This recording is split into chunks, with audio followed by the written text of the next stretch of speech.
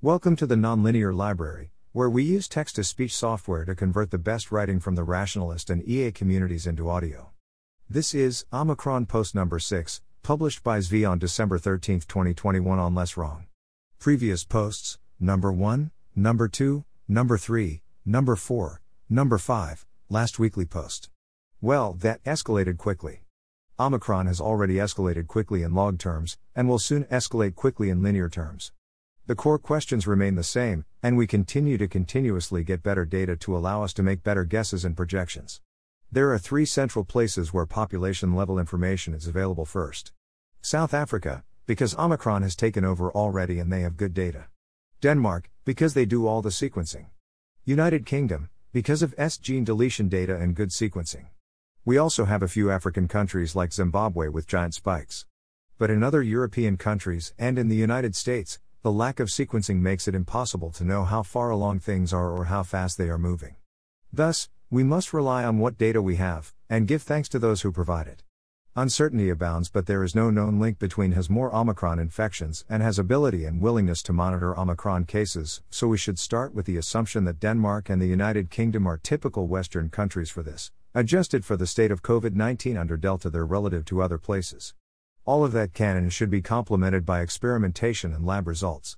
Alas, as per usual, challenge trials and most non-natural experiments remain illegal, so we have orders of magnitude less knowledge and certainty from these sources, and everyone is much worse off than we could if we cared more about saving lives and making people's lives better in actual ethics, and prioritize those considerations over biomedical ethics.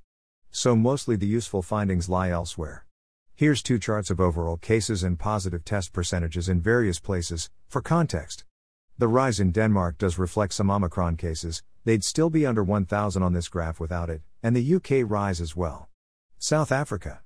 The most hopeful news would be if South African cases peaked all of a sudden for no clear reason, the same way cases of Delta in India did, and started heading downward. We did see a blip for a few days, but was it more than a blip? My read on it is no, and there are signs of issues with data reporting to explain it.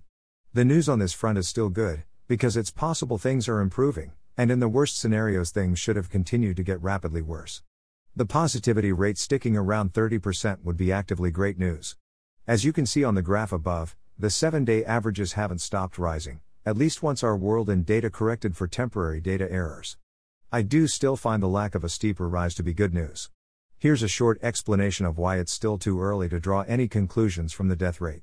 Still need another week or so due to lag. There are a bunch of threads about South Africa in the threads section below. They basically all note that a lot of cases continue to be incidental and severity looks low, but that it's too early to know for sure for reasons I went into on Thursday. Here's a video interview with Dr. Angelique Coetzee of the South African Medical Association from December 12. Most optimistic case presented so far. I want to update more, but I still don't feel like this clarifies things much. Denmark. Denmark has the world's best sequencing. It also has the largest number of known Omicron cases as a share of population by a lot, which is not a coincidence. And it knows cases are growing exponentially, also not a coincidence. Here's an update from yesterday. Arxiv link. For speed reasons I didn't double check the math, but the principles are right and the answer is roughly correct. This is happening, and it is happening fast, and places that aren't observing the same should still expect to be experiencing the same soon after. Here is the official government projection from December 13. United Kingdom. An announcement from Boris Johnson, urging everyone to get boosted and aiming to finish the job by the end of the year. Compared to the messaging I'm used to, this is quite good. The issue is not what is here, the issue is what is not here, any effort to get Omicron boosters, or any attempt to improve options for testing and treatment. Here's an analysis of a lagged update on the situation in the United Kingdom up through December 3. A.4.2 is irrelevant in the sense that it's going to be overwhelmed by Omicron soon, but it's also common enough and growing rapidly enough that it represents a higher previous baseline of infectiousness. It's also relevant for looking into the future, to know that trouble of a lesser kind was already on the horizon and approaching rapidly, and starting to meaningfully impact case counts. This is excellent and seems to have started before Omicron, which highlights how hard it is to pivot into such responses after you know you need them. The key estimate is 0.6% for Omicron in the 2 weeks ending December 3, up from 0.0% before that, while remembering that December 3 is 10 days ago. We should adjust this down slightly for rapidly increasing sequencing, Since Omicron cases would be sampled more from the later portion of the period, and for the choice of what to sequence not being entirely random, but these are unlikely to be large effects given the numbers involved. Let's call it 0.5%. How does that constrain possibility space? Since the previous calculation was also over a 2-week period, there's a broad range of possible growth rates, which we can make work by adjusting the rate already infected on November 21st. In the optimistic case, which also corresponds to the reports of doublings every 3 days, we can say 0.1% coverage already on November 21st, have a daily R0 of 1.23, doubling every 3 days would be 1.26, and still get to about 0.5% for this period, which would have Omicron become the majority strain on Christmas Eve, minus the lag in cases from infections, so we'd have about a week. There will be a large natural adjustment in behaviors even if Boris doesn't cancel Christmas and otherwise go around ruining life, but is a mostly vaccinated population going to lock down sufficiently hard to adjust for this kind of transmission advantage? I don't see them doing it voluntarily, nor should they, so the question is whether one can be imposed by force and sustained. On December 10, Guardian reports that while the government had instituted Plan B, and had noticed that Plan B would be the goggles and essentially do nothing, there remain no plans to implement Plan C, which is good, since even if it temporarily worked, Plan C is unsustainable on the timeline it would be needed. There is no sign of rushing to get Omicron boosters and or Paxlovid to the scene fast enough to matter, and the costs of a somehow sustained Plan C that might get us that far seem clearly higher than the costs of doing nothing. Note that the official reports, WAPO, have Omicron taking over this week, rather than next week, so why the difference? The answers here are very sensitive to exact doubling times and starting conditions, so the difference is less substantial than it might look at first glance. Here's some data from Scotland, from December 10, not updated yet. Direct source, dug briefly but didn't find an updated version. Each line is 1 day. 10 days is a long time ago given how fast things are moving. That's 3 or more doubling periods. So where do we stand on this? This is reported cases. The 21st is a Tuesday, and well before Christmas, so should have full reporting. Let's say we can expect 750 Delta cases per million people, or about 50k Delta cases, on a weekday. So this is mostly asking if Omicron will substantially surpass Delta by then, which is approximately a coin flip between the later two categories. I'm impressed by the poll responses. Reported first on December 13, a patient known to have Omicron in the United Kingdom has died. 1 death obviously means little, but 0 and 1 are highly different numbers, and cases and deaths typically lag by 3 weeks, so this is disappointing news. UK also offers this helpful report, direct link, showing Omicron with a huge household transmission advantage.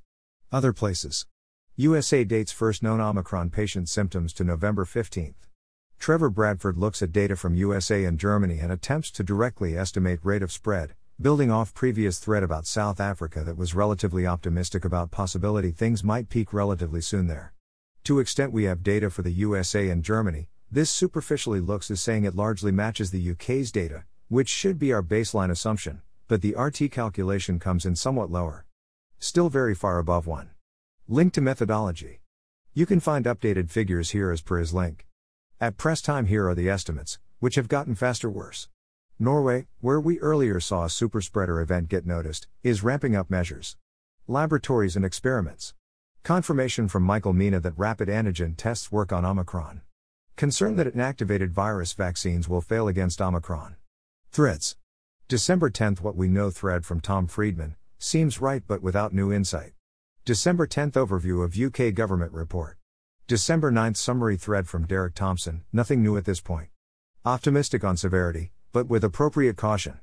December 9 thread from Andrew Lilly about severity based on South African data, no new data, cautious optimism. December 10 thread from John Byrne Murdoch about the same topic, more reserved. And December 10 one from Shabir Mahdi. December 9 thread about T cells generated from prior strains, which mostly should still work as before. December 13 thread from Trevor Bradford noting that Omicron might not displace Delta, and it's possible both will continue to circulate. I don't see this as likely, but it is possible. December 13 thread from Bloom Lab about subvariants of Omicron, and their relative levels of escape. Prediction markets.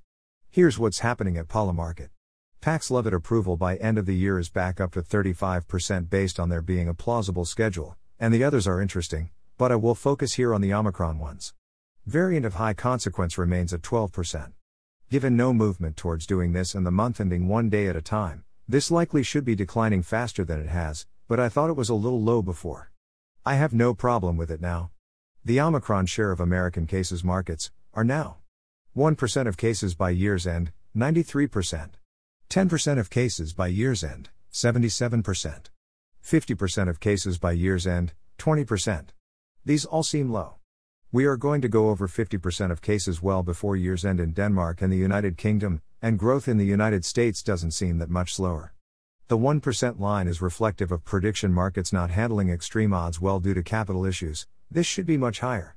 The 10% level also seems like it would be pretty strange if we don't hit it, and I'd definitely buy this to at least 85% and would have my fare at least at 90%. For the 50% threshold, it's hard for me to understand why this is an underdog at this point, given the data source is aiming to be backward-looking. I do want to give some respect to the market, but I still see this as at least 50% to happen. I wouldn't bet against it happening at almost any price unless I had a way to hedge. Probability updates. Chance that Omicron has a 100% or bigger transmission advantage in practice versus Delta, 75%, 85%. We know for a fact it has a much bigger than 100% advantage right now in the West. That includes the potentially large advantage for being new, so how confident to be here depends on the spirit of the question. But with this much escape, it seems increasingly hard for this to be wrong. Chance that Omicron will displace Delta as most common strain, 96%, 98+%. The graphs are very clear. This is going to happen. I will stop reporting on this one unless it goes down. Chance that Omicron is importantly more virulent than Delta, 4%, 3%. Chance that Omicron is importantly less virulent than Delta, 55%, 60%. The evidence slowly adds up, but that's mostly what one would expect. The one English death is disappointing. We won't know much for a while. Will the CDC label Omicron a variant of high concern before 2022? 12%, 11%. No movement, so notching this downward. Chance we will be getting boosters modified for Omicron within 6 months of our previous booster shot, 60%, 50%. I'm lowering this back down because of the comments that Omicron boosters might be unnecessary, and a general sense that authorities don't care much about this happening. They might well try to pretend this isn't necessary to avoid a mess of some kind. Chance we are broadly looking at a future crisis situation with widely overwhelmed American hospitals, new large American lockdowns and things like that, 25%, 25%. I need to game this out more to get a better idea of what would trigger this kind of response, regardless of whether anyone wants to do it or has any intention of doing it before the crisis happens. So I notice I'm not confident in this estimate, but I don't have a better one.